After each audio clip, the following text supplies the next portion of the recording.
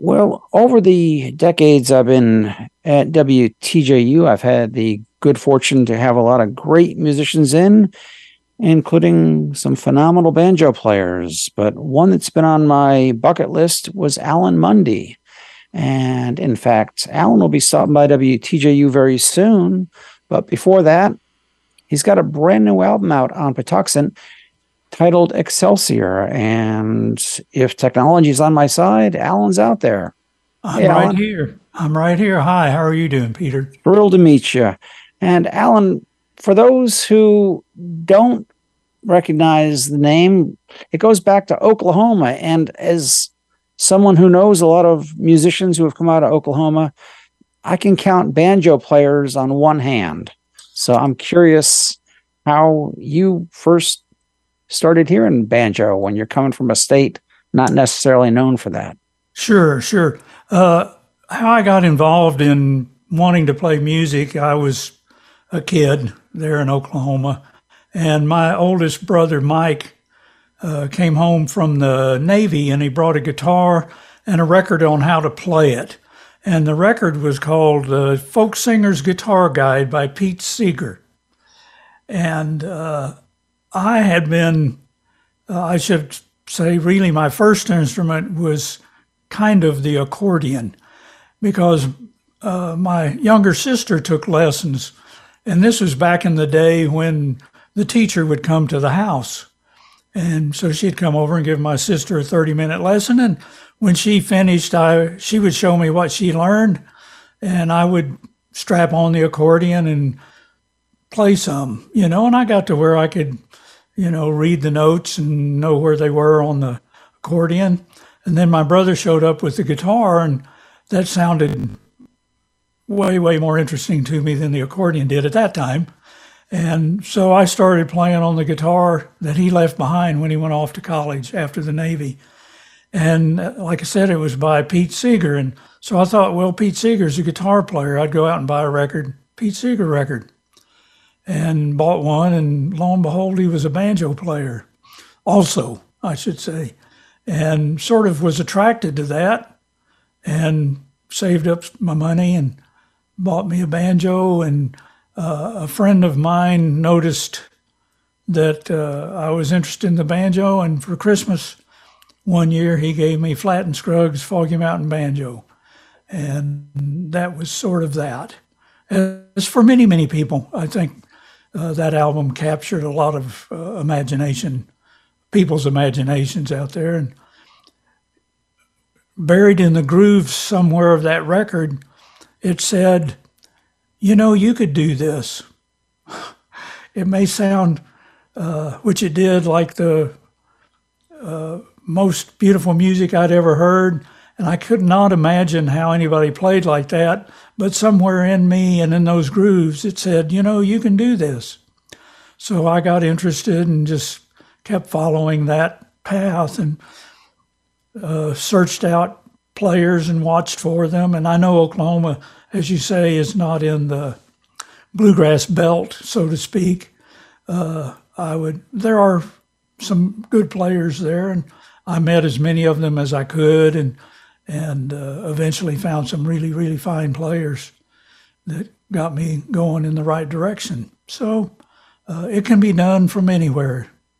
Well, I guess I do need to ask, do you still have an accordion somewhere around your house? I do not. Accordion, as soon as I started playing the guitar and my sister quit taking lessons, it was gone. I'm sorry. It's a wonderful instrument for sure. And I've seen fabulous, fabulous players. And there is one on my recording here. Indeed. One of my favorite young accordion players, Josh Baca of Los Tex-Maniacs. He's quite something, isn't he? He is. And we're going to get to that track a little later in this track by track. But I'm reminded of your story with the comic and actor and banjo player Steve Martin. I remember him saying that he used to listen to the records so much that his mom kicked him out of the house. So he would sit in the sweltering heat in his car and slow the vinyl down so he could pick things up. But the first banjo player who he actually ever heard, he was walking through the woods once, and he heard a banjo going off, and it was Taj Mahal at a Oh festival. my, yeah, huh? Well, And that's I quite mentioned, something. Yeah. yeah, Well, I certainly spent. I wouldn't listen to records in the car, but I would go sit in the car in the garage, and because you can wear people out, yeah. you know, and not be invited for dinner. So I didn't want to miss that. So I'd go sit in the car and play for sure. I know that experience. Well, I mentioned Steve Martin for two reasons. One is that memory, but also you back in 2021 won the Steve Martin Banjo Prize. And I think that award allowed you to actually record this album. Right, right. Certainly, there was a monetary award that went with it, and it allowed me to do more than what I might have been able to do otherwise. And if you've got the recording there, you'll notice I think there are 21 or 22 different musicians on the recording with me. So it helped me line all those players up and help me put it all together and spend time on it, which I think is many musicians, if they had one thing they would like to do is when they record is spend more time, getting it just so it allowed me to take some extra time to do things. So I very, very appreciative of that recognition and the award that came with it. I was chatting with Tony Trischka back in 2021, just after the announcement, and he mentioned that he was with Don Vappy when Don opened his letter, and Don had your letter and check. So, that was kind of a thing, wasn't it? yeah. Yeah. They called me and said, we've sent you this award. Did you ever get it? And I said, no, I don't know anything about that. And apparently it went to Mr. Vappy instead of to me. So, Well, we are going to be going, as I said, through this new album, Excelsior, track by track. And just want to let folks know that you can pick this up over at the Patuxent website. And we've got a link up at WTJU. But if you type in Patuxent Music, Patuxent Music, it will come right up and you can find Alan's album. But we're going to start, as we always do, with the first track, and Longfellow's Excelsior Hornpipe. Tell us about this one. well, it's a tune I wrote. And I should mention there are 15 tracks on here, and 13 of them are original with me, and 2 by a good friend named Elliot Rogers. So I wrote this. It's a sort of if you're into banjo playing, it's a melodic style banjo tune, which is a style of playing where you access scales rather than through roll patterns necessarily. So it's more, I'll use the word melodious possibly, and many people describe it as sort of a fiddle tune style. So it's a fiddle tune sounding thing in the key of F, and I like it, and it's inspired somewhat by the title, which when I was a kid, I went to a Catholic school, and I'm going to say that nuns encouraged us in their own way to memorize some poetry. And one of them was available to us was a Longfellow's Excelsior was the name of the poem. And it's about a gentleman who's trying to make his way up the mountain, and he's encounters storms and blizzards and whatnot. And with each encounter of something he needs to overcome, he says Excelsior, which is Latin for higher up the mountain, or higher, to reach higher. So I like that, about this and the whole project. So I checked YouTube, and there's already another tune called Excelsior Hornpipe. So I tacked on Longfellow's name to mine to differentiate it from the other one. So it's called Longfellow's Excelsior Hornpipe. And One other thing on this CD, and it'll be evident as we listen through it, is I didn't use a guitar on many of the cuts, but I loaded up on mandolin players because I'm real fond of the mandolin and the sound of the banjo and the mandolin. And this first cut actually starts, rather than the banjo, it starts with the mandolin playing the tune. So, and then you have a mandolin rhythm. And so I think there's as many as 3 mandolins and a bass, and then the banjo on this. So the sound of this music is a bit different because it's guitar absent on many of them. And on this track, I think you've got, is it Kim Warner from Australia playing with you? It's absolutely right. Kim is a really great player, lives in Austin, Texas now, where I used to live down in a place called Wimberley, south of Austin, and knew Kim. And Billy Bright is the other mandolin player, and he plays on several of these and produced the record. I should mention his name. And they play on this, and it was, many people have different systems for programming a CD, one through the last. And mine was not necessarily from my favorites to my least favorite, but it's the one that struck me in my mind most representative of what the CD was about and my music making. I put it to first, so that's what Excelsior hornpipe is.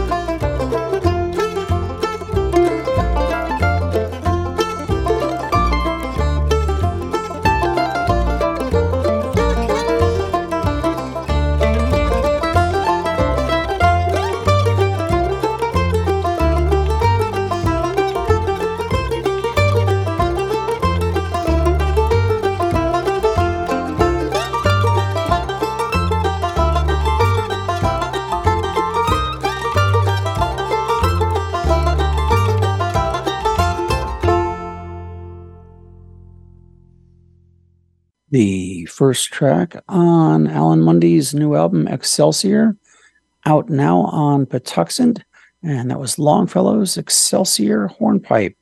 And we've got Alan with us as we go track by track. And Alan, you mentioned that you got some help from the nuns growing up.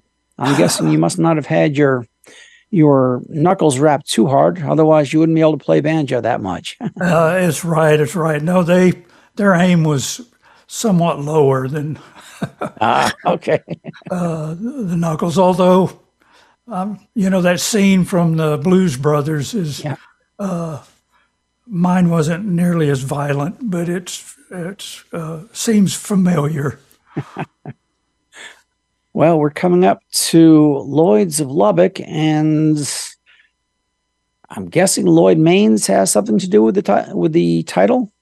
Well, I wrote the tune again, and but it sounded in my mind somewhat like a steel guitar-ish kind of tune. And I know Lloyd, and have been looking for a way to include him on a recording. And I thought, well, I'll just do this and dedicate it to him and steel guitar players all over the world. I love that instrument for sure. And so I wrote this tune. It's a bit different for banjo playing in a way. It's can I speak to the banjo players out there? Please. It's in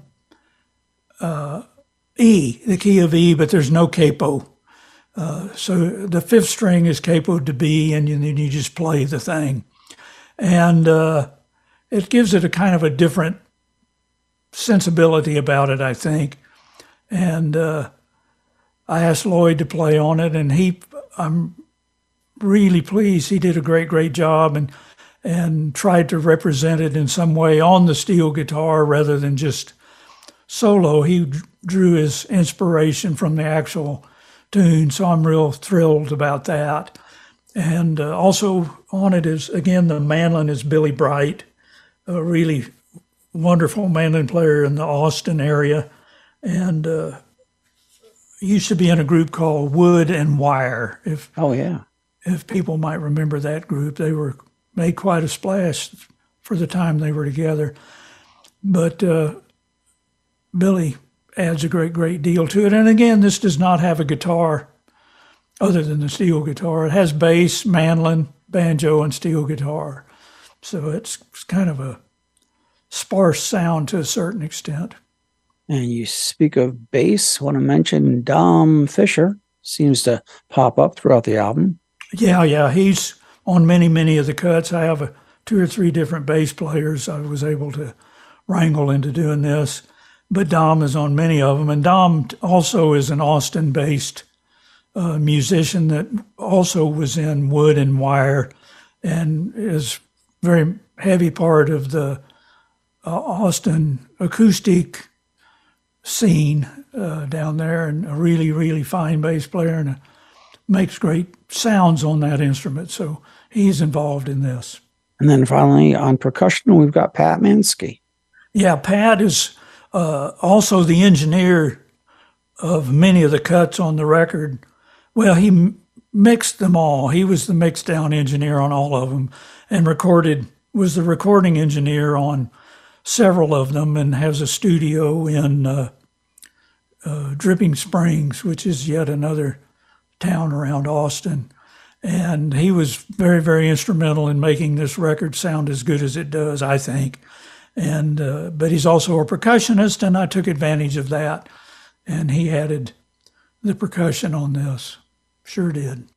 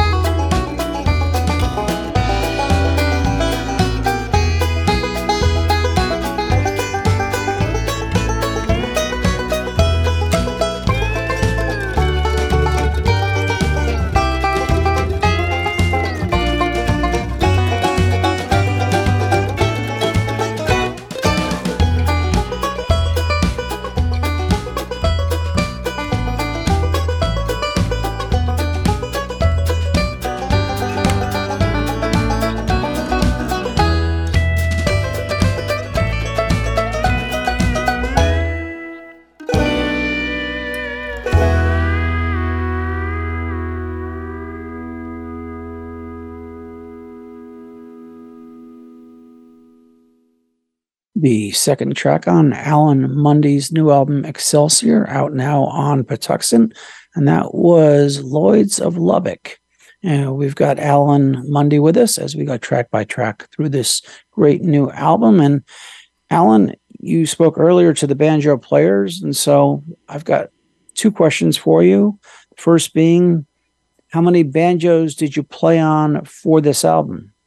I only used two. The main one I used is I've been and it's a good story, but playing Stelling banjos since the mid 70s, since they came out. And when I moved to Nashville in 1969 to work with Jimmy Martin, almost the first person I met was Jeff Stelling. And Jeff was in the Navy at that time going to Vanderbilt, and I would hang out with Jeff. We became very, very good buddies and are still good friends to this very day. And later on, when he got out of the Navy and began building banjos and making banjos, I got one, I'll say in 75, and have been playing instruments built by Jeff ever since then. So the main instrument I used, he's got a model called the Crusader, Stelling Crusader, and I played it on almost all of them, but three, and I used the Stelling Staghorn, which is yet another instrument I have. So those are the instruments I used on this recording. Well, my follow-up to that is, I asked Tony Trischka 2 years ago how many he had in terms of banjos, and he said, well, right now it's at 17 and holding.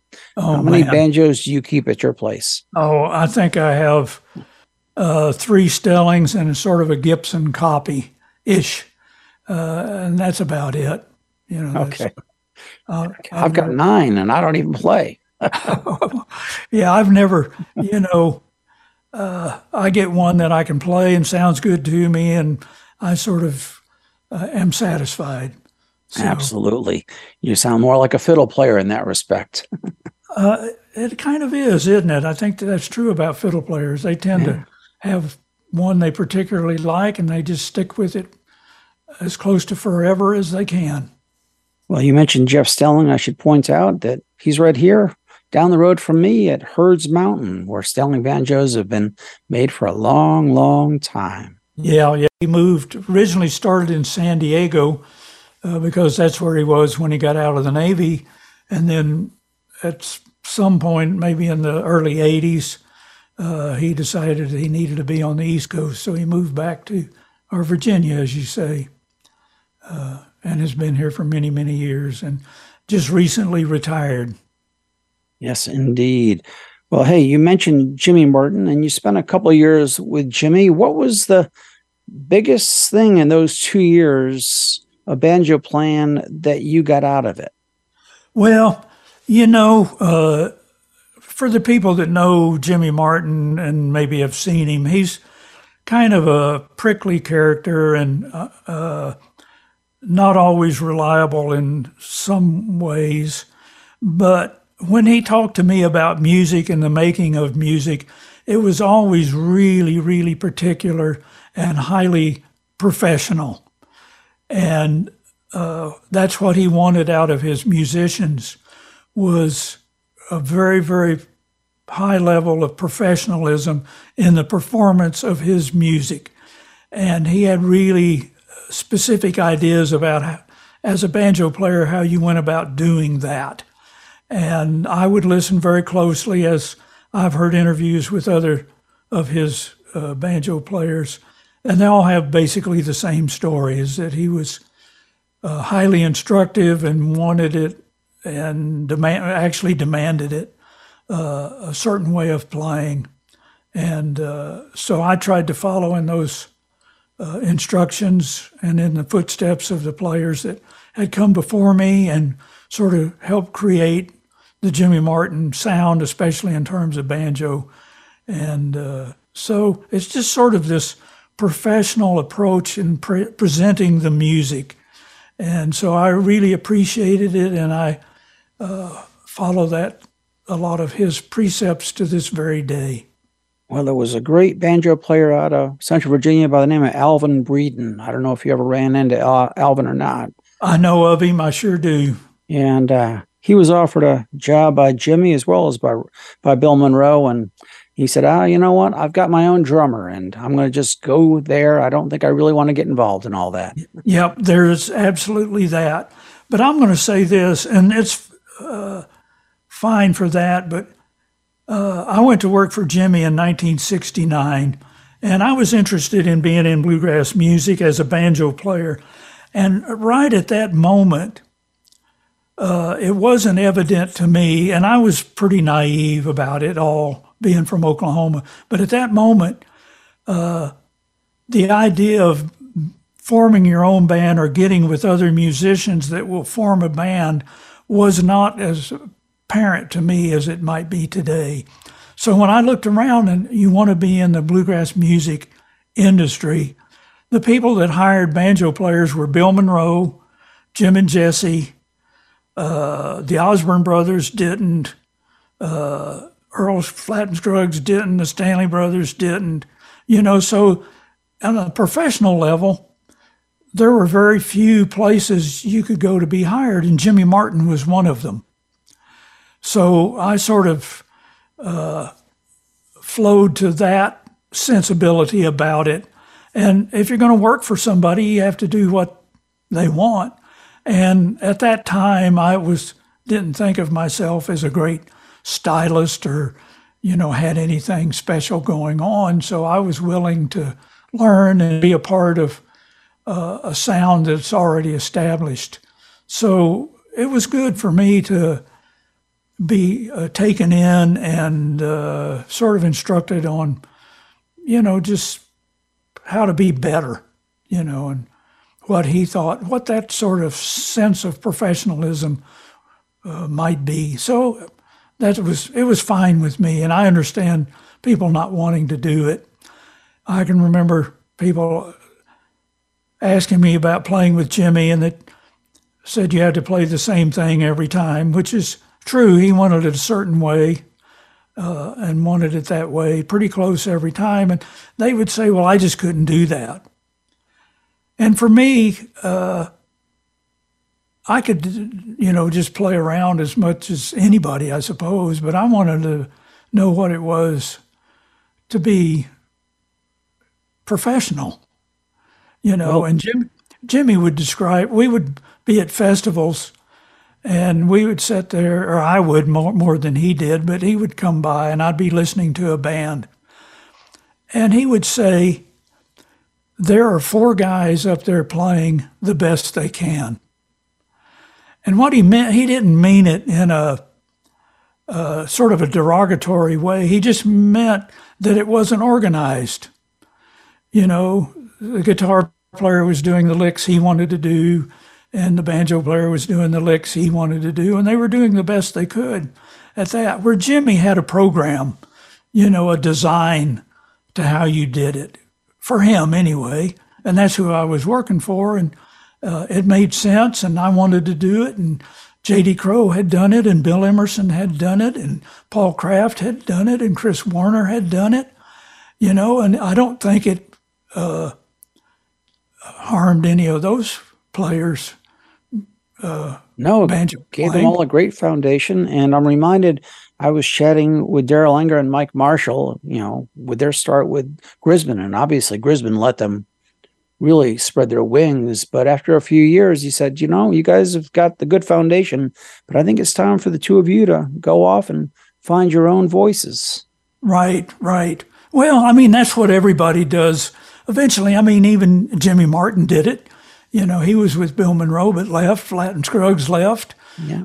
Mac Wiseman left. Reno and Smiley had their own sound. The Stanley brothers, Jim and Jesse, the Osbornes, on down the line. They were all influenced by Bill Monroe and Flatt and Scruggs. They were all had their influences. But eventually, you want to do your own thing. But you sort of meld together the concepts you learned just in the presentation of the music, not necessarily the notes, although they were important too, but, So you could play different notes, but with the same sensibility of presentational, professional aspect to it. So it was a good time for me. It sure was, and I liked it, and I liked Jimmy. He was difficult in many ways, but in the end, he liked me, and I left on good terms, and so it was all good. It was all really good for me. Well, I should mention that Alan and I will be talking again very soon, along with Bill Evans, because Alan and Bill are out there touring together. So I think I'm going to save more of this conversation for that conversation coming up. And we can get back to our track by track, because I could go on for hours listening to you talk about this, but I know that we're going to be having future conversations, and I really want to be able to get as much out of this track by track with you. So sure, we're going to move on to Blue Hole Stroll. Tell us about this one.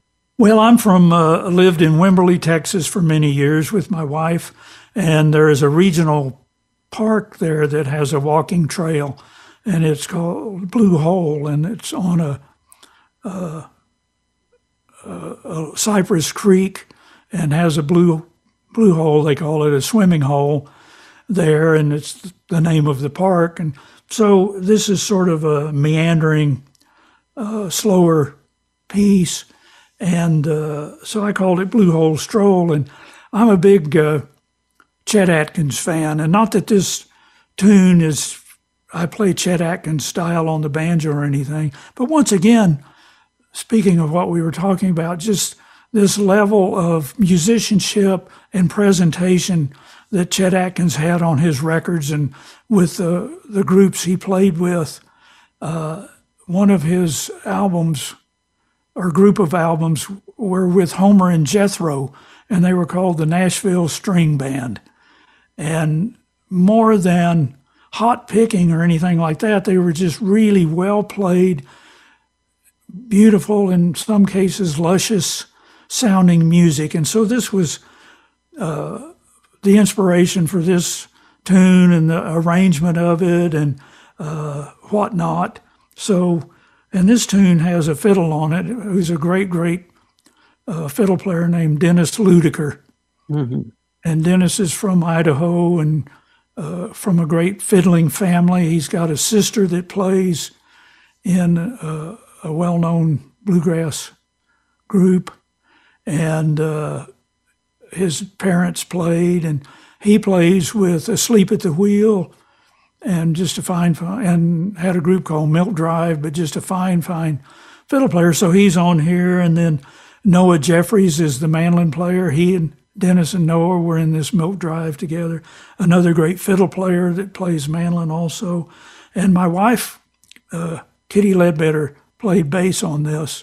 And then a friend of ours down there in Springfield, Missouri, which is where I live now, named Bo Brown, played the rhythm guitar. So it's a finely arranged piece that I really, really enjoy playing.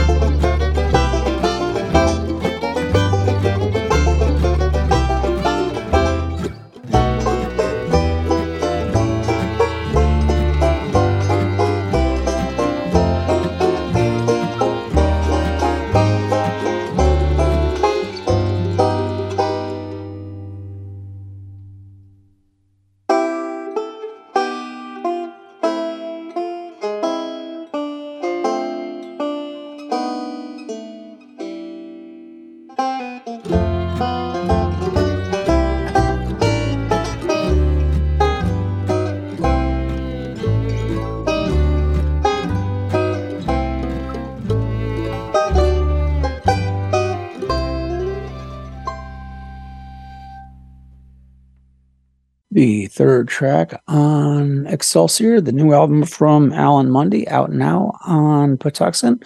You can find that over at Patuxent's website. And I want to encourage you also to find that online over at Alan's own website.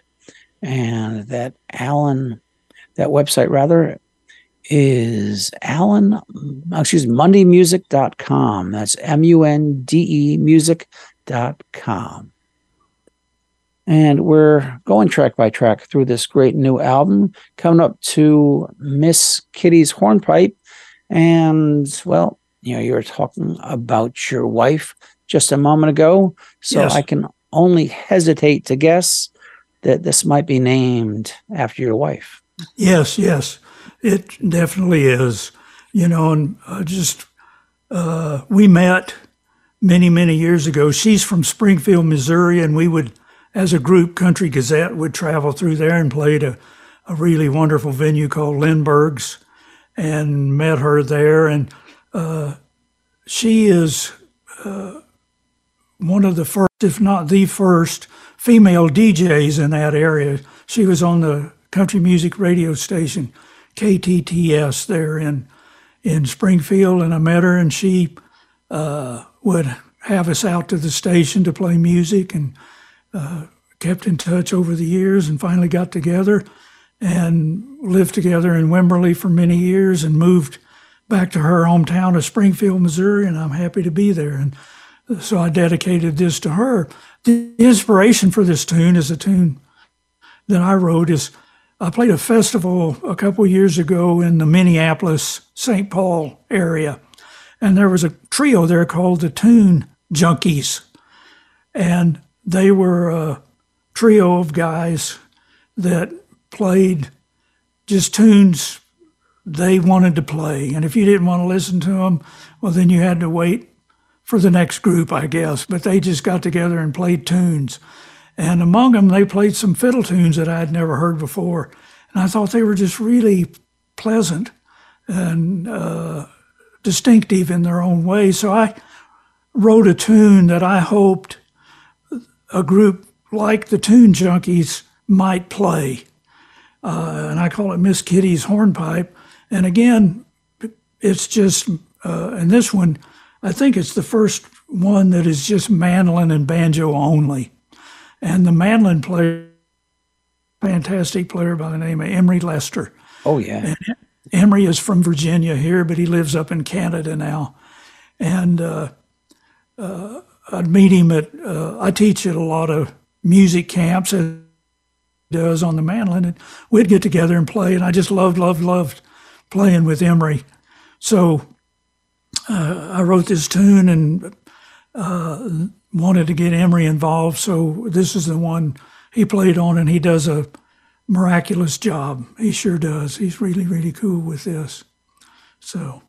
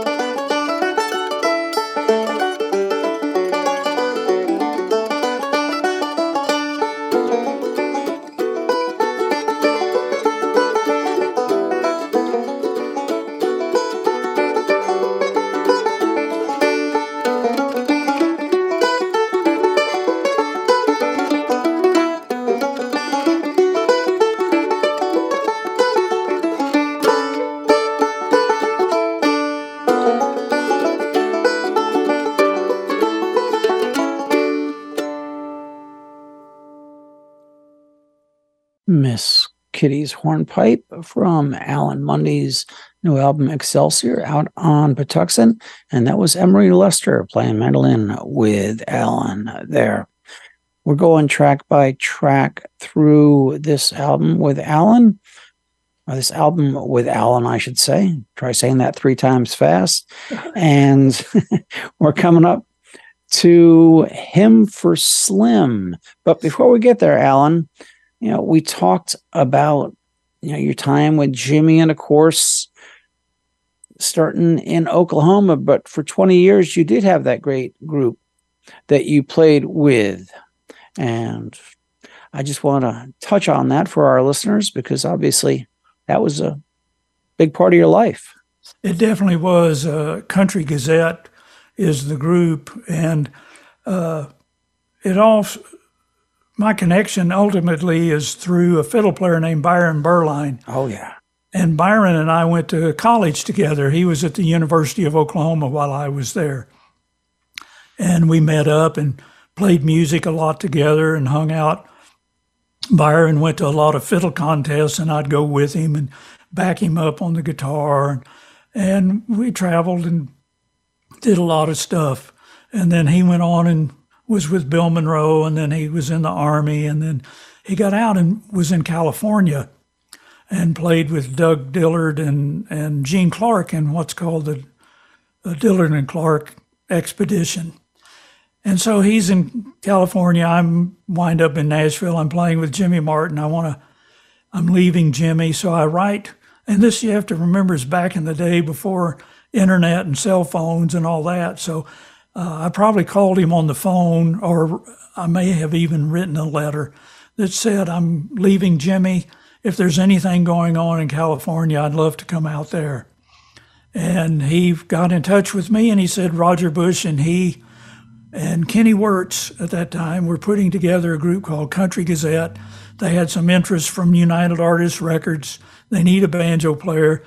They would have liked to have Herb Peterson in the band, but Herb had just left the Dillards and didn't want to, or wanted to try a solo career, so he wasn't interested in being in a band again. But would I be interested in trying to be the banjo player? And I said, man, I'll be there. So in 72, when I left Jimmy in October of 71, January of 72, we're together as Country Gazette and record with United Artists Records, and just goes on. And like a lot of bands, people come and go, and Byron left, Roger left, Roland White came in the band, Joe Carr, Mike Anderson, and others on down the line for 20 years or more. And finally, it just sort of, the handwriting, the people have spoken and didn't think there was a need for a Country Gazette group anymore. So quit doing that and did other things. So yeah, Country Gazette was an important part of my life for a long time, and still to a certain extent is. Well, for those joining us, we do have Alan Munde with us as we go track by track through his new album Excelsior, out now on Patuxent. And we are coming up to the 5th track, Hymn for Slim. Yeah. Now, Slim, this goes back to Norman, Oklahoma.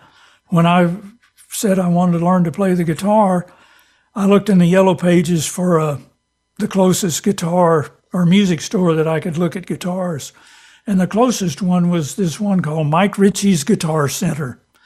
And walked in there and eventually bought a guitar, bought my first banjo there. And Mike, who later organized himself as Slim Ritchie, he and I became lifelong friends till his death here a few years ago. We were big buddies and hung out and played music together and did a lot of things together. And so this was my sort of musical tribute to him, and it's a solo banjo piece. It's is what it is, and I wrote it. I can't tell you how I did it. exactly, but it's there, and this is the result of my knowing Slim Ritchie.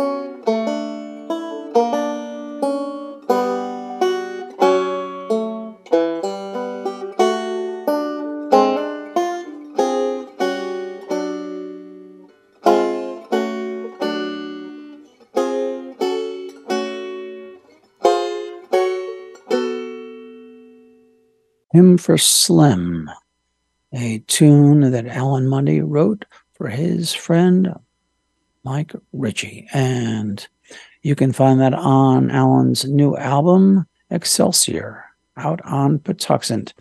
Well, Alan, you talk about being from Norman, Oklahoma, and I guess I have to ask, were you a fan of the Sooners growing up or still? Oh my gosh, sure am. I grew up, my home was a mile from the university and the stadium. So every Saturday I could hear the roar of the crowd.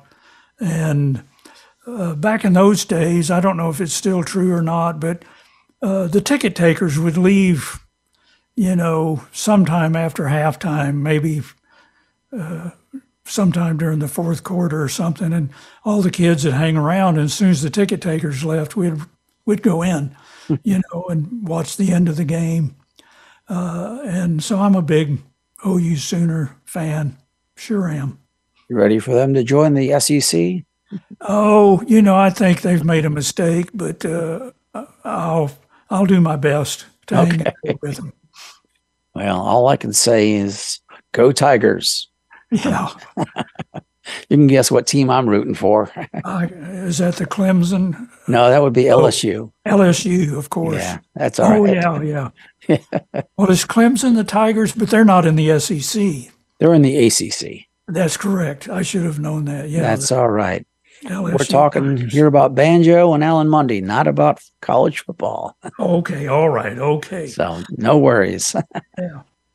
In fact, a number of my listeners are saying, enough college football. Get back to Alan Munde, for goodness sake. Right. Well, we talked about Byron, and we're coming up to Byron's buddies. Right. And this is for Byron. And Byron died 2 or 3 years ago. A great loss to not only the music bluegrass world, but to anybody that likes music. Byron was a great, great guy. Loved playing music with anybody, anytime, anywhere. And he made everybody he played with sound better. He sure did me. And he was a real powerhouse fiddle player. And when I knew him in college, and not to get on this, but Byron was actually recruited at the University of Oklahoma to play football under the legendary coach Bud Wilkinson. But he broke his thumb of his bow hand, his right hand, and he made the decision that he should not play football anymore. So he switched to track. But he and I played together in college. We were in a group together, Country Gazette. He was instrumental in all that happening. And we played together every time we saw each other, we'd play together. And I went to a lot of fiddle contests with him. So I wrote this tune that's somewhat of a Texas-style fiddle tune, and got Sam Bush to play on it. Again, it's just a banjo and mandolin. And Sam, I met Sam when he was 16, and I was probably 21, 22. Didn't Byron's dad have a hand in that? You meeting Sam? Oh, definitely. Yeah. Because I had met Wayne Stewart, the guitar player on this Poor Richard's Almanac record that Sam and Wayne and I did, and he knew Sam Bush. And I mentioned to Wayne, who lived in Kentucky, that I was going to a fiddle contest near Independence, Missouri, which is Kansas City area. And he said Wayne and Sam would be there. So that's where I met Sam Bush, and got together with him, played music and whatnot. But who I went to the fiddle contest with was Lou Berline, Byron's dad, and his brother, and Byron's brother, Leonard Berline. We all loaded up and went to that fiddle contest, and that's where I met Sam Bush. And we played music, and for me, it was a thrilling time. And got together after I got out of college the next year and recorded an album called Poor Richard's Almanac. And that's one of those seminal albums that a lot of folks talk about. Well, I'm glad they do. We recorded it at Wayne Stewart's mother's house. They had a house out back of the big house that was originally had been maybe the maid's quarters or something, and we recorded it there on just a really, at the time, not even a high-level recording thing, and it sounds, the fidelity of it is not really great, but the music making on it is real good, and it's Sam's first appearance, and mine also, and Wayne, playing music, and we played it together, and I'm glad people found it interesting, and it's still mentioned from time to time. So anyway, back to Byron. I got Sam because Sam knew Byron and was influenced by that album that Byron did with the Dillards called Pickin' and Fiddlin', as I was. And so I wrote this sort of fiddle tune-ish Texas contest fiddle tune kind of thing for Byron. And Sam jumped right in and knew exactly how to play it and exactly how to make it sound good. And you recorded this at Stephen Mogen's studio? Well, here's an interesting thing I'd like to point out. And, the way the world is nowadays, you don't all have to be together, to record. Right. And there are 15 cuts on this, and only 3 of them was the whole group together to record it all at once. So all the others, every one of them, is done by me sitting by myself, playing both the head or the solo part and the accompaniment part to a click track. And I'm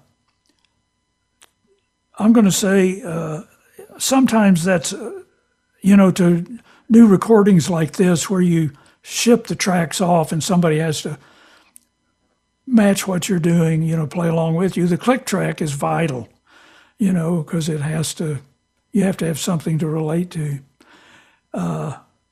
Where when you play live, you don't need a click track, or possibly you just play together and it's done. But all these players that played along that I would record all by myself and send it out to them, every one of them were fabulous musicians and listened very closely to what was going on and managed, I think, in a very, very good way to play very musical with me, even though mine was set in stone, so to speak. So it's quite an accomplishment for all these other players, I think, to have done that. And so Sam's part was recorded at Steve Mogen's studio. My part was recorded at the Mandolin Cave, which is Billy Bright's studio setup in Wimberley.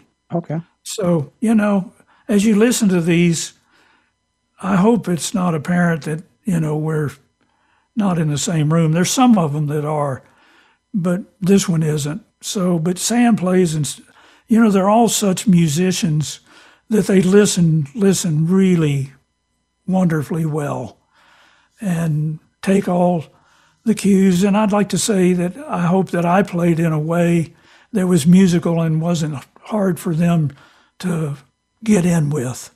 So it's sort of the modern miracle in recording nowadays. It's definitely changed, but that's where we are. It sure is.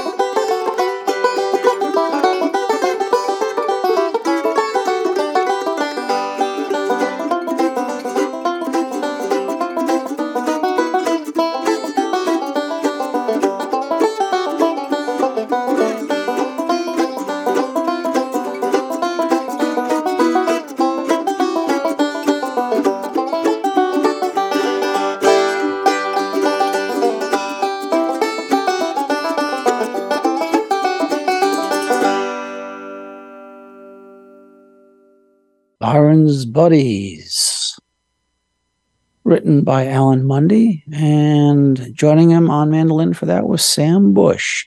We're going track by track through Alan's new album, Excelsior, out on Patuxent.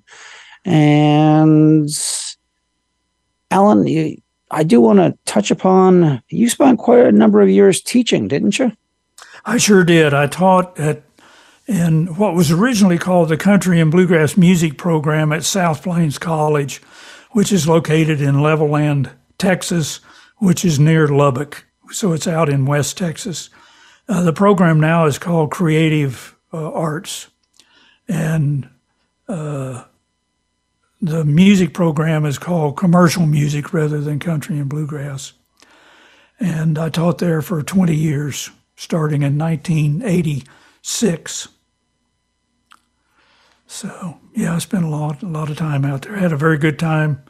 Had lots of really wonderful students who have gone on to do fine things in music and a career in music, and I'm proud of each and every one of them. Well, I'm curious, for someone who taught so long, who can certainly drive that banjo, but is known for his beautiful melodic style. Did you get many students coming in who just really hadn't been aware of the melodic style as much? Well, I think by 1986, I think most banjo players had a sense of that approach. They might not be able to do it and reproduce it, but they were aware of it and heard, Bill Keith had been around since the mid 60s. And so this is 20 years after that. So they were aware of that. And a lot of them, Bela Fleck was certainly a big motivating factor for them to play. And so it varied, just as it does out in the real world. You had students that came in that all they knew was just sort of the traditional bluegrass, and you had others that came in that were well aware of Bela Fleck and wanted to play his music. And so we had a wide variety. But it might have been their first time sitting down with someone who could really show them. Well, I think so. I think that's the attraction of a program like that is, when I was learning to play, it was months between me finding somebody, and even at that, I'd have to travel some distance, and I didn't have a car when I was, really in the younger days. So I had to finagle a ride somehow. So it was hard to get together with anybody that could actually sit and show you and could actually do, what you were wanting to do. And so having a school where you could go, and actually every day, you were around people that knew how to do it. And you didn't have to go sit in some bar or drive, for me, like get a ride to Oklahoma City or to Dallas or somewhere to be around people that knew how to do it. And so that was a great, great advantage. And I liked that idea of the school.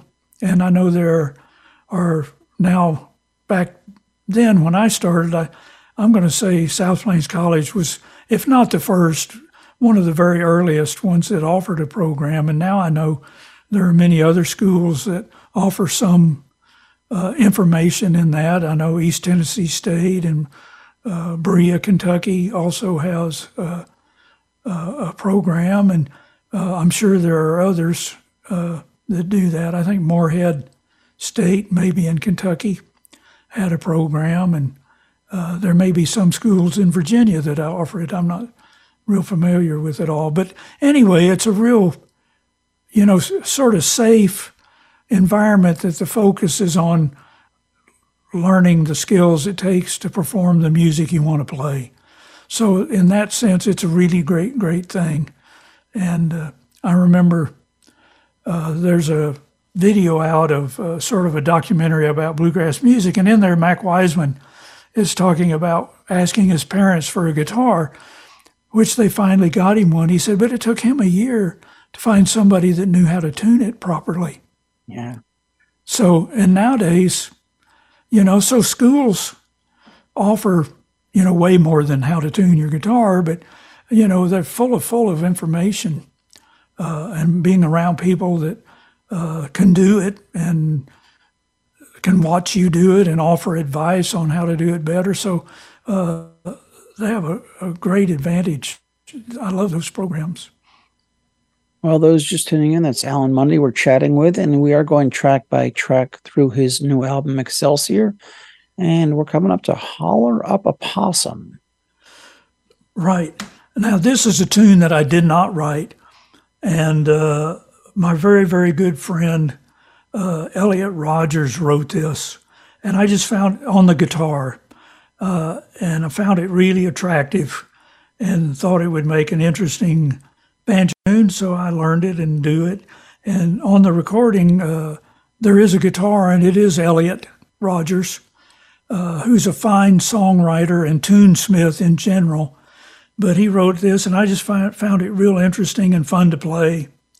And it features, as I say, Elliot playing guitar, and again, Billy Bright is the mandolinist on this particular cut. So, and it's called Holler Up a Possum. You'll have to ask Elliot why he named it that. I don't know.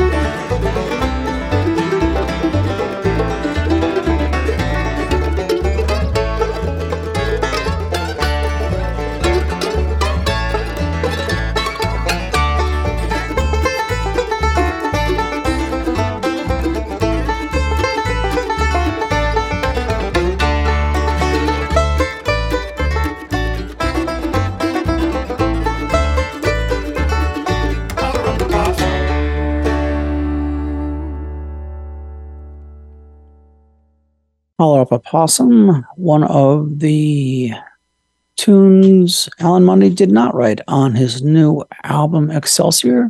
That one written by Elliot Rogers, who also played guitar on it. We're going track by track through Alan's new album.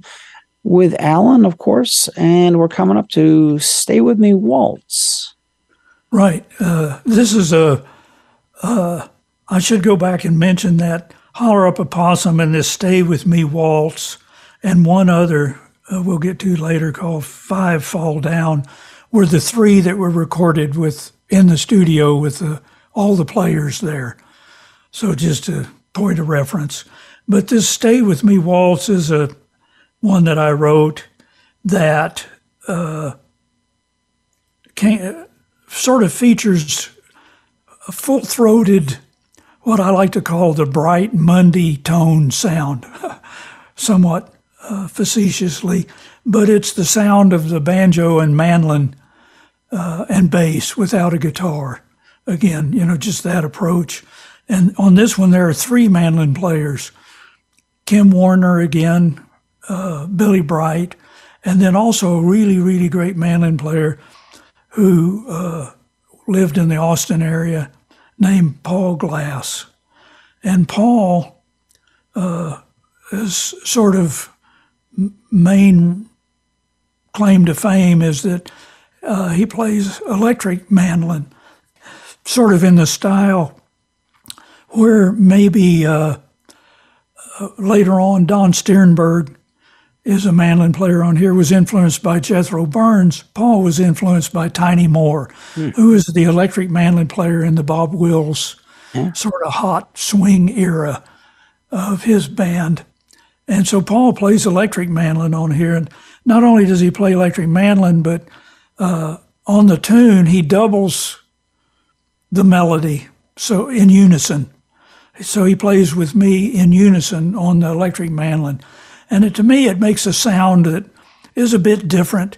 And as the other two acoustic mandolin sort of tremolo behind or add accompaniment in another sort of style of mandolin playing, the tremolo. So there's three mandolins, two of them acoustic and one electric. And the electric mandolin, Paul, also takes a little solo on here. So it's just and it's kind of heavily arranged. I shouldn't say heavily arranged, but it is arranged noticeably on here. There's, it's interesting, I think. I don't know what else to say about it. Did I hear some mandola in there as well? You did. Again, Billy, I should have mentioned that. Billy sort of overdubbed some mandola in there, which is sort of the viola equivalent of a mandolin, I think. So it's sort of a mid-range mandolin where the mandolin itself is sort of the violin end, and then the mandola is the viola range. And then they have a cello mandolin that is, I guess, the range of a cello, I suppose. So. And just to round things out, we've got Dom Fisher again on bass. Yes. Yeah, Dom is important in all of these for sure. Great, great musician.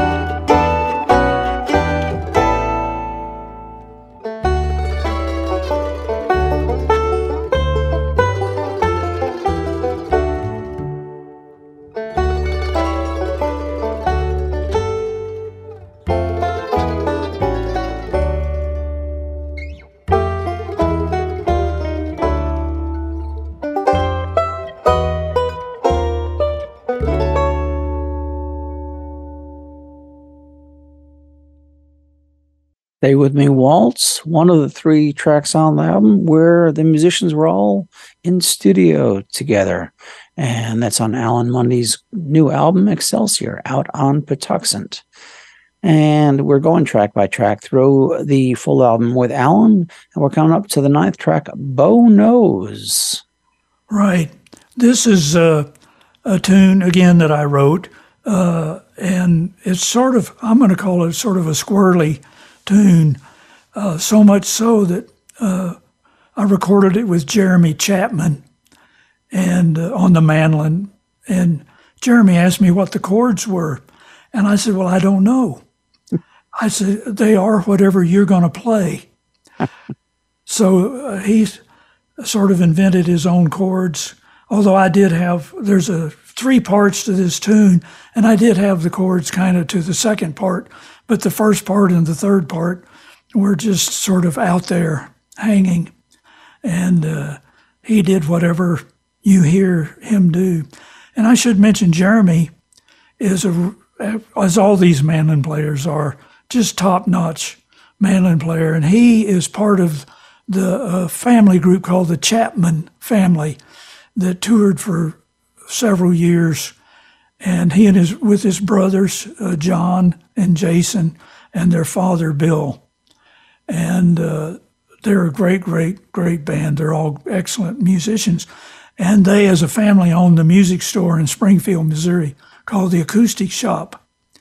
And I go down there and visit them quite often. I walk a lot, or try to, and go by their store and visit. And Jeremy agreed to play on this with me. And again, it's just mandolin and banjo. And it's what he came up with is really interesting. And if you listen to I would listen to this tune with headphones on, and just to hear the convergence and the divergence as the mandolin sort of weaves in and out of what the banjo is doing. And it's just really sort of dark and mysterious to me. I find it totally attractive. And the bow of Bo Knows is, on an earlier cut, there was a guitar player named Bo Brown. And Bo is a local Springfield musician that has been there for many, many years and played in lots of different bands. But he's got a couple of books out, and he's a world-renowned forager.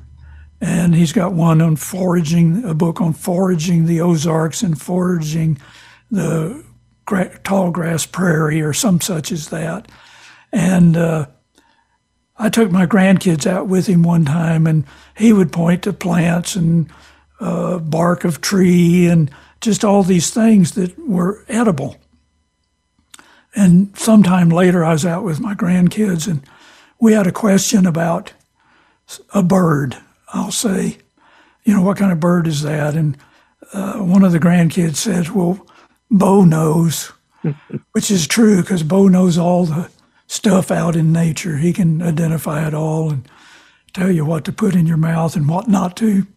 And so just as a tribute to Bo, I wrote this called Bo Knows. And as I say, Jeremy Chapman does a really wonderful job to make more music out of it than I thought was there. So.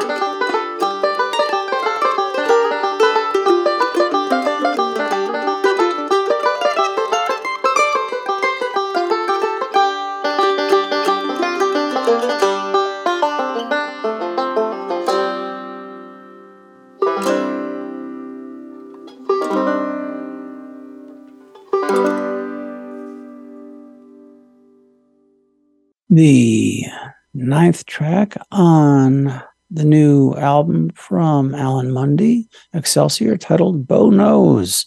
And as we were listening to that, Alan, and I'm reminded, and of course you talked about how most of these tracks were recorded away from you.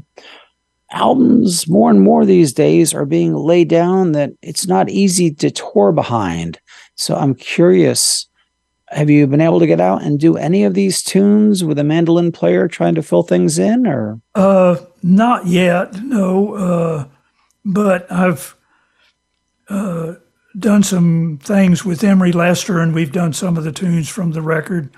And, I can play some of these as a solo presentation. But Bill Evans and I, as you know, are putting a little trip together up and down the East Coast here.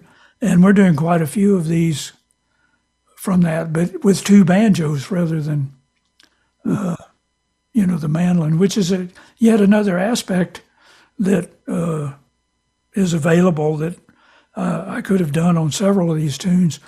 There is one tune that Blue Hole Stroll, I played a twin banjo part on it. And then also on one coming up, and I'll mention it as we get to it, I played twin banjo. So it sort of invites that presentation of two banjos. So I do it as much as I can. I sure do. Well, earlier we were talking about Jimmy Martin and how he liked things to sound the same. Are you a musician who likes to get out there and let the spirit flow, or do you try with certain tracks, like on this album, to stick to what you've written? Well, I'm pretty conservative. So I found, for me, just my personality, when he said that, it kind of struck a chord with me, so to speak. So a lot of these I'll play the way they appear on the recording here, because for me, this album is a composition. They're compositional pieces. So I compose them, and sort of like Monroe in a way, that a tune goes the way that it goes, and if you play it differently, then it's not that tune anymore. So, and I understand some tunes lend themselves to improvisation and others don't. So, but for me, if I were to go play these, and as I'm doing with Bill, most of them I'm playing the way I played them on the recording. And if you want to find out more about where Alan and Bill are playing out, you can check out Alan's website. And again, that is mundemusic.com. And he's got a full calendar up there of where the two of them are out playing. And I'll just plug again that I'll be chatting with both Alan and Bill soon. So do a search for WTJU and Alan and Bill, and that'll come up very soon, because we'll have that out there for folks to enjoy probably in the next 24 hours, and that'll live on. But right now we're going track by track through Alan's album Excelsior, and we're coming up to 5 Fall Down. Right. This is the other tune that I did not write. This is Elliot Rogers' composition, and he wrote it as a song, so it has words that he never quite finished, but I liked the tune and the way things sort of were laid out, and so I did it as an instrumental, but it's retained its title, if it ever had words, I guess, and the story to it is 5 Fall Down. And again, you'd have to ask Elliot what that means. But anyway, this is a more of a bluegrass presentation, just of a tune, has guitar and bass, Dom Fisher again, and Billy Bright on mandolin. But we had a fiddle player locally down there in Wimberley, Texas, or the Austin area, named Eric Hokanen. And Eric has been in the area for many, many years and plays really wonderful guitar and fiddle and a great sense of the joy of music making. And so we got Eric to play on this particular cut. And it has an A and a B part, but it's got a C part that the whole ensemble plays on every time it comes around. The whole ensemble plays. So it's sort of you have some picking, and then you have this joyous romp of all the instruments playing. So I really like it, and it's maybe the most bluegrass presentation on the recording.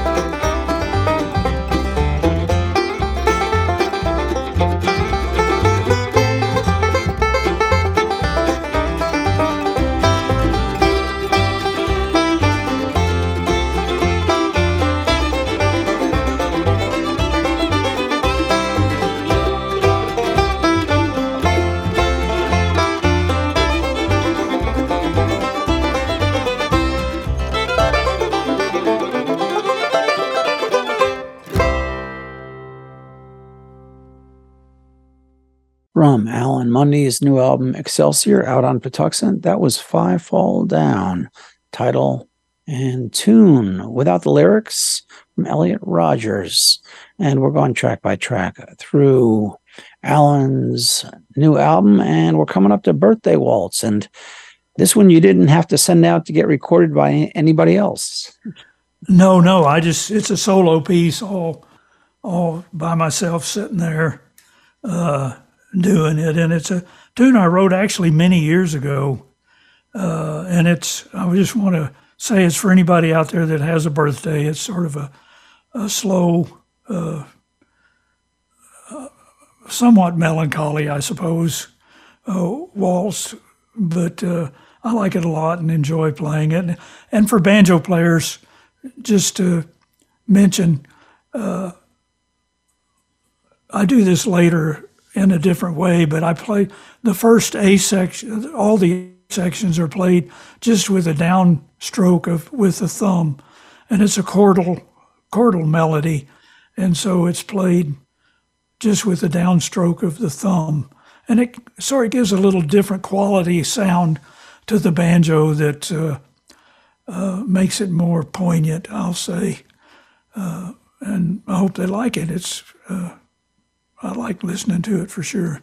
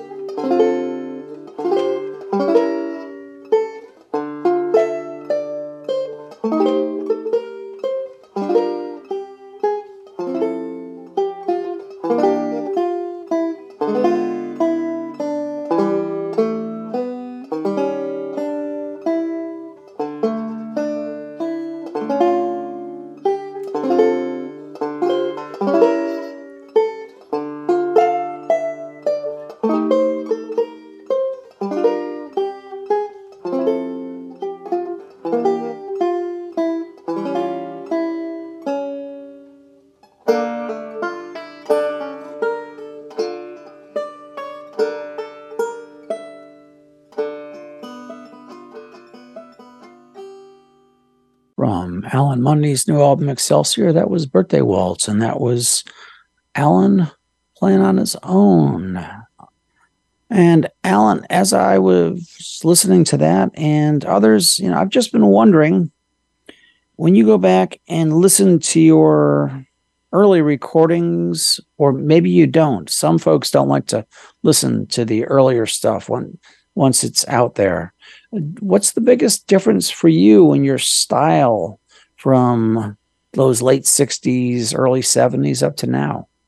Well, that's hard for me to say. I hope to say it's a little more focused. I think early on I was a little scattered, possibly, and in the movies they have, if you watch the credits, and I don't know if they use this word anymore, but there used to be a person who was in charge of continuity, and it was somebody that made sure that when they filmed something and then they had to go back and do the same scene over, that everything was where it's supposed to be.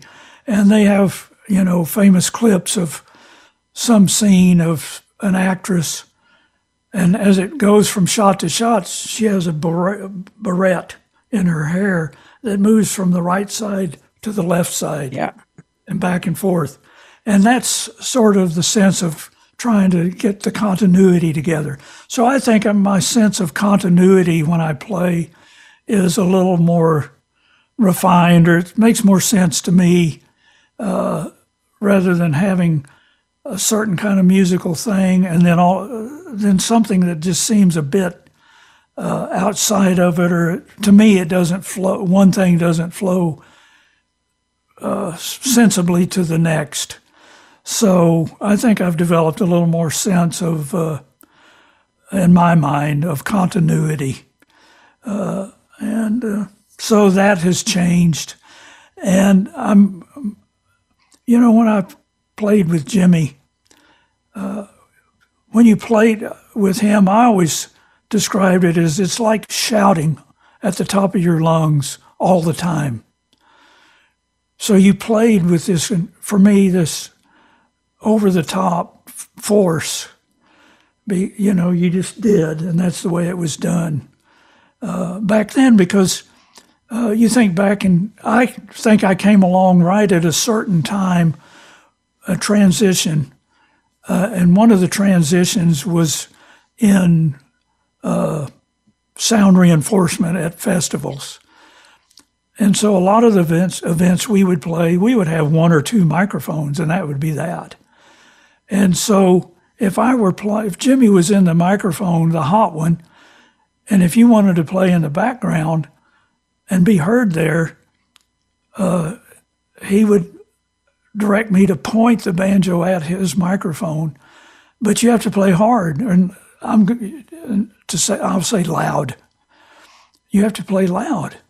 And for me, that translated into playing hard, which was part of my immaturity. I could probably, if I had a better sense of how to get the tone, you can get a loud tone without necessarily playing really hard, but maybe I couldn't do it at that time. But so I think I've softened up a good bit since then, and maybe I get a little more tone or volume through tone.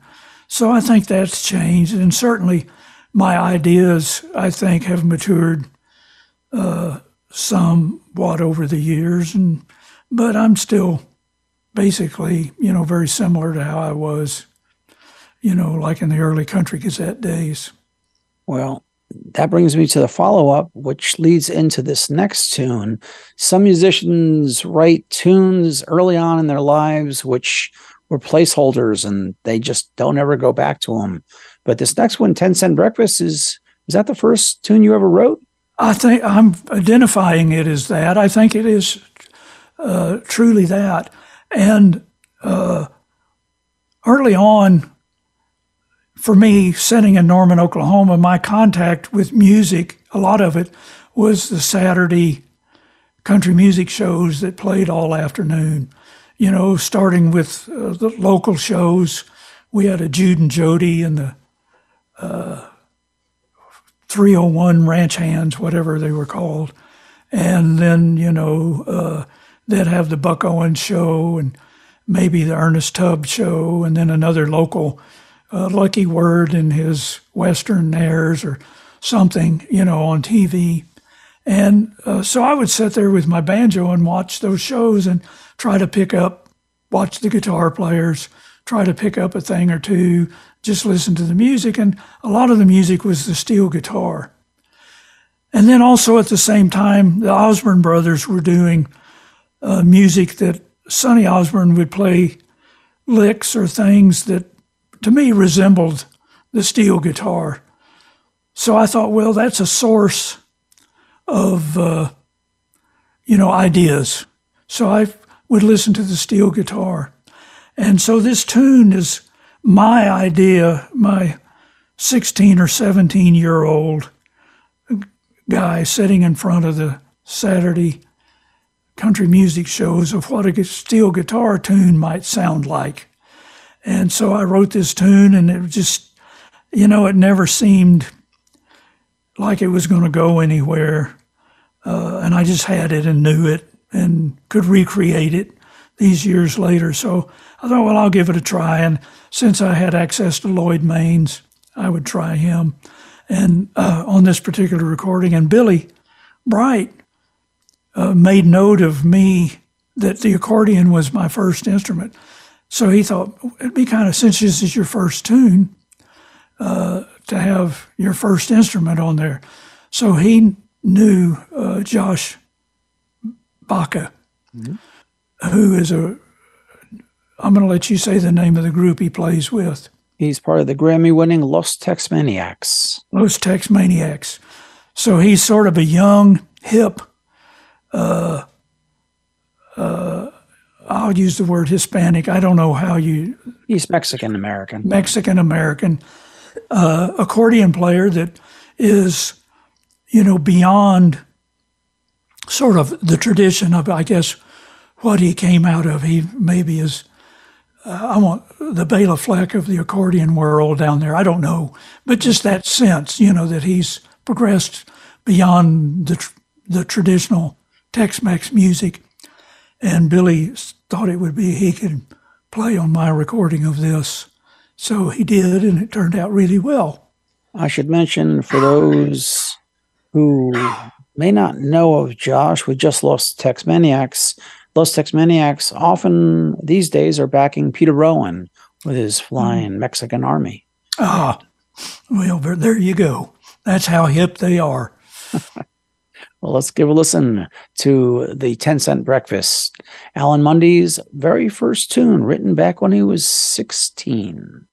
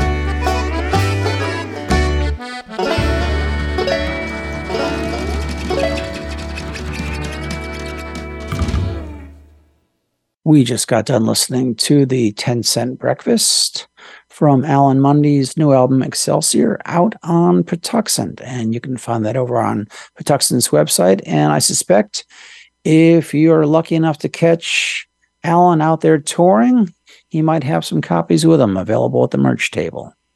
I'm sure I will. Well, Alan, earlier you were talking about your grandkids with Bo Knows, and I think we've got a tune coming up.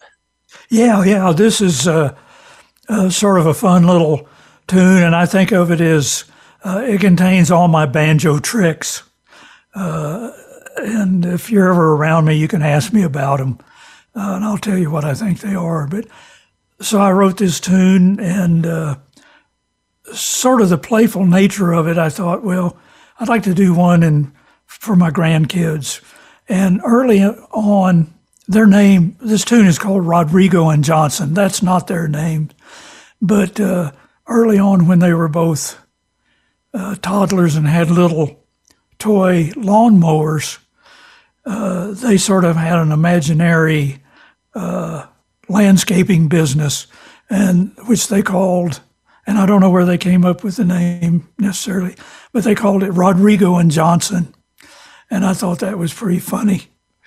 And so I named this sort of, to me, a humorous tune, named it after them. And also I'll mention a little bit about the composition, and it's hard to describe what it is, but basically the theme of it is that, I'll just say the notes. You play a D, we're in the key of G, you play a D, then you play chromatically down from E flat, E flat, D to C sharp. And then you play chromatically down E flat, D, E flat, D, C sharp to C natural, and then ultimately down to a B. And that's the whole melody. It's just this idea of this chromatic melody. But it's all disguised by these chords. And each variation I play has some little theme of that descendingness from just an E chromatically down to a B about it. So it's kind of humorous in a sense. It's like a musical trick, I'll say. But anyway, I thought it turned out real well, and I like it. And the mandolin player on this, again, it's just mandolin and banjo, is a area player down there named Ron Pennington. And Ron has actually toured out in the world with groups from time to time, but mostly has stayed in the northern Arkansas area, and plays in a really, really spectacular group down there called Lonesome Road. I admire them greatly. They have a banjo player named Robbie Boone, who is a wonderful, wonderful player, and a great singer, Shelley Smith. Great guitar player, David Maravilla. I love him. But Ron plays in that group, and he joins me here in this Rodrigo and Johnson.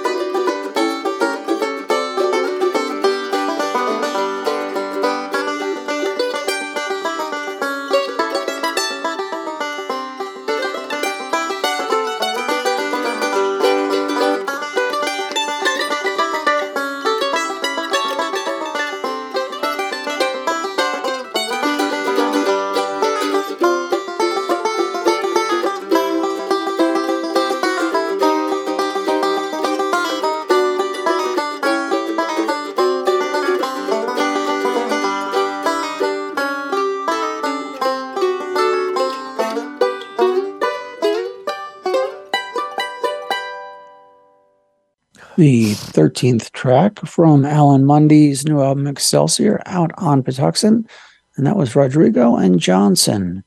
And we're coming up to the penultimate track, Rabbits in a Watermelon Patch. Hey, I know what that word means. Hey. Penultimate. It's before the last. Next one. Can I tell you a funny quote I heard that used that word? In bluegrass music, if we were in the key of G, the dominant chord in the key of G is D. And in every key,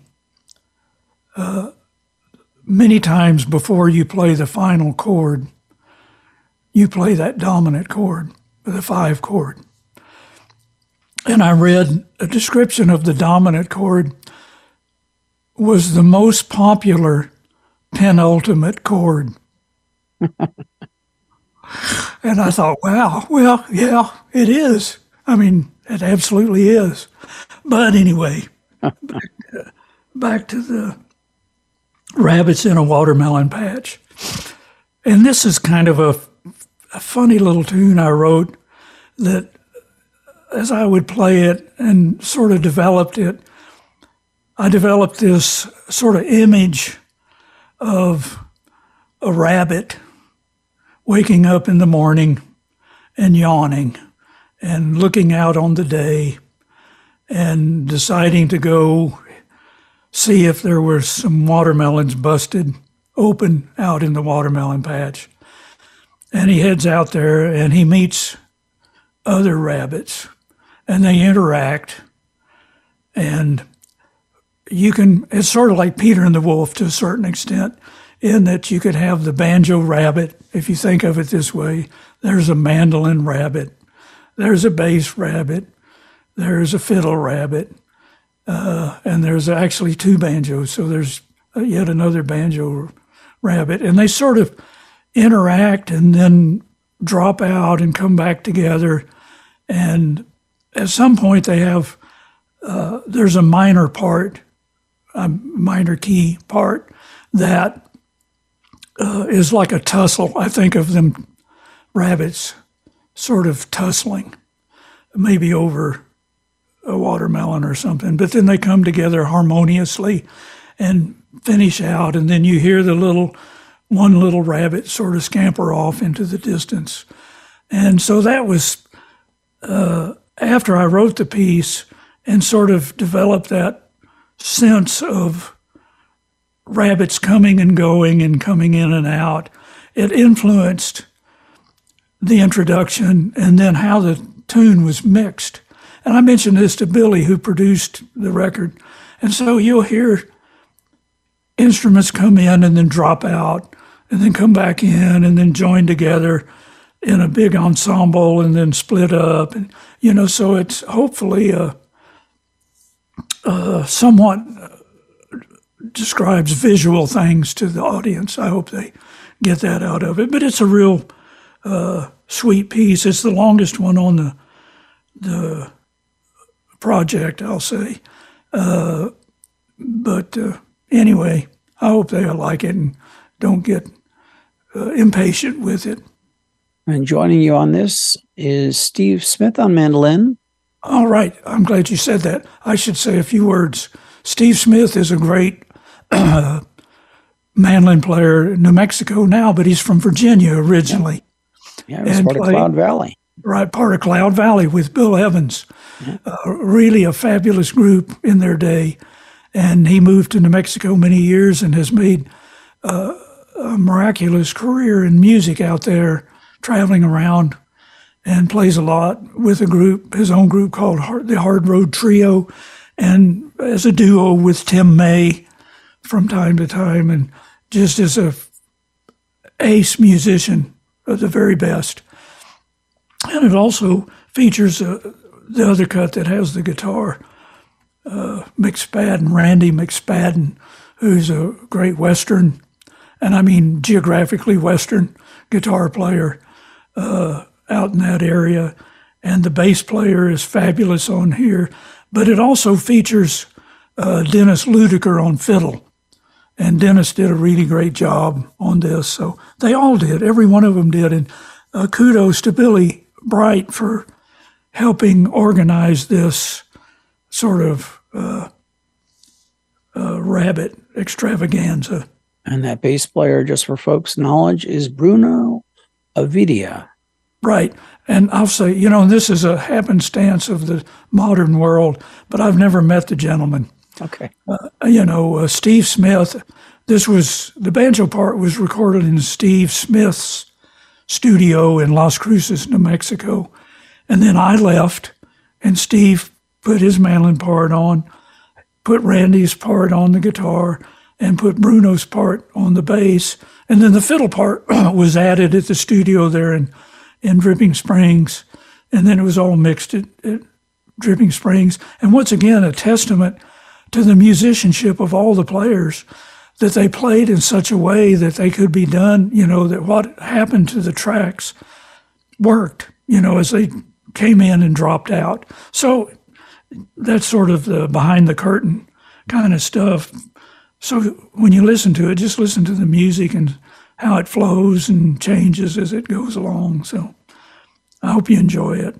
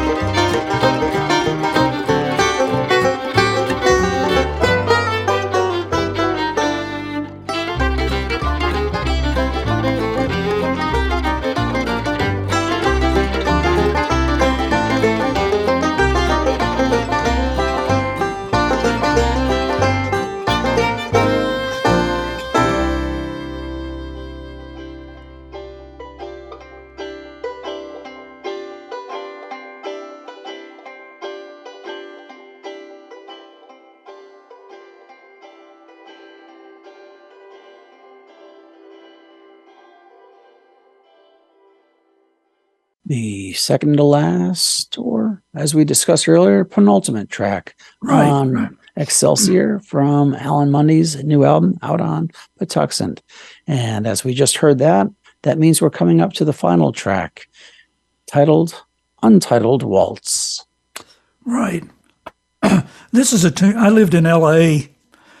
in the early 70s when I was with Country Gazette and Byron Berline and Roger Bush and Kenny Wirtz were out there and just sitting around, and I had an apartment and I lived with a Welshman named Martin Smith, Martyn, Martin Smith. And Martin was a really, really great guy. He was in the music business on the management side and worked with Eddie Tickner, who managed Emmylou Harris and Graham Parsons and Country Gazette and the Dillards at one time and the Byrds early on. But Martin was a great roommate. And I wrote this just sitting around with time on my hands and had it, all these years and never had a occasion to record it. It is what it is. And again, I just use one mandolin, and it's Don Sterenberg, and then the bass, Dom Fisher.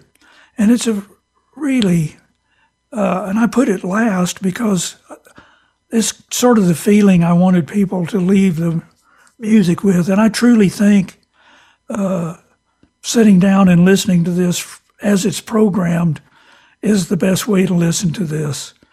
And I wanted that one to be the last one. And I know a lot of, programming a CD nowadays is sort of a lost cause to a certain extent, in that so many tunes get, loaded up among your favorites, and they play one from one CD and one from another. And you sort of lose this, in a way, the sense of what the artist is maybe about.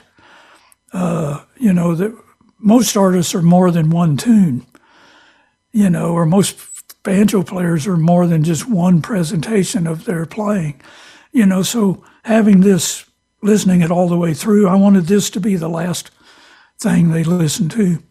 And it's very sparse. It starts with just with banjo and bass, and it's joined by the mandolin in a very, very soft, delicate way. And then as the mandolin takes his solo, the banjo drops out. And so it's just mandolin and bass for a little while. And you get to hear, these instruments now in a little different context. And you get to hear maybe more in depth the music that's going on, because there isn't all this other stuff to pull your attention away. And so it makes it, to me, sort of interesting and maybe cerebral is the word I'm looking for, thing. But I really like it. I love the melody of it. I like everything about it. I like the way the chords flow and everything. And Don is such a beautiful, beautiful player. I was really proud to have him involved in this. So that's the last word on this CD for sure. Well, then let's say our farewell and let the notes of Untitled Waltz be the last part of our track by track. Thank you so much thank you for taking time, Alan. Yeah.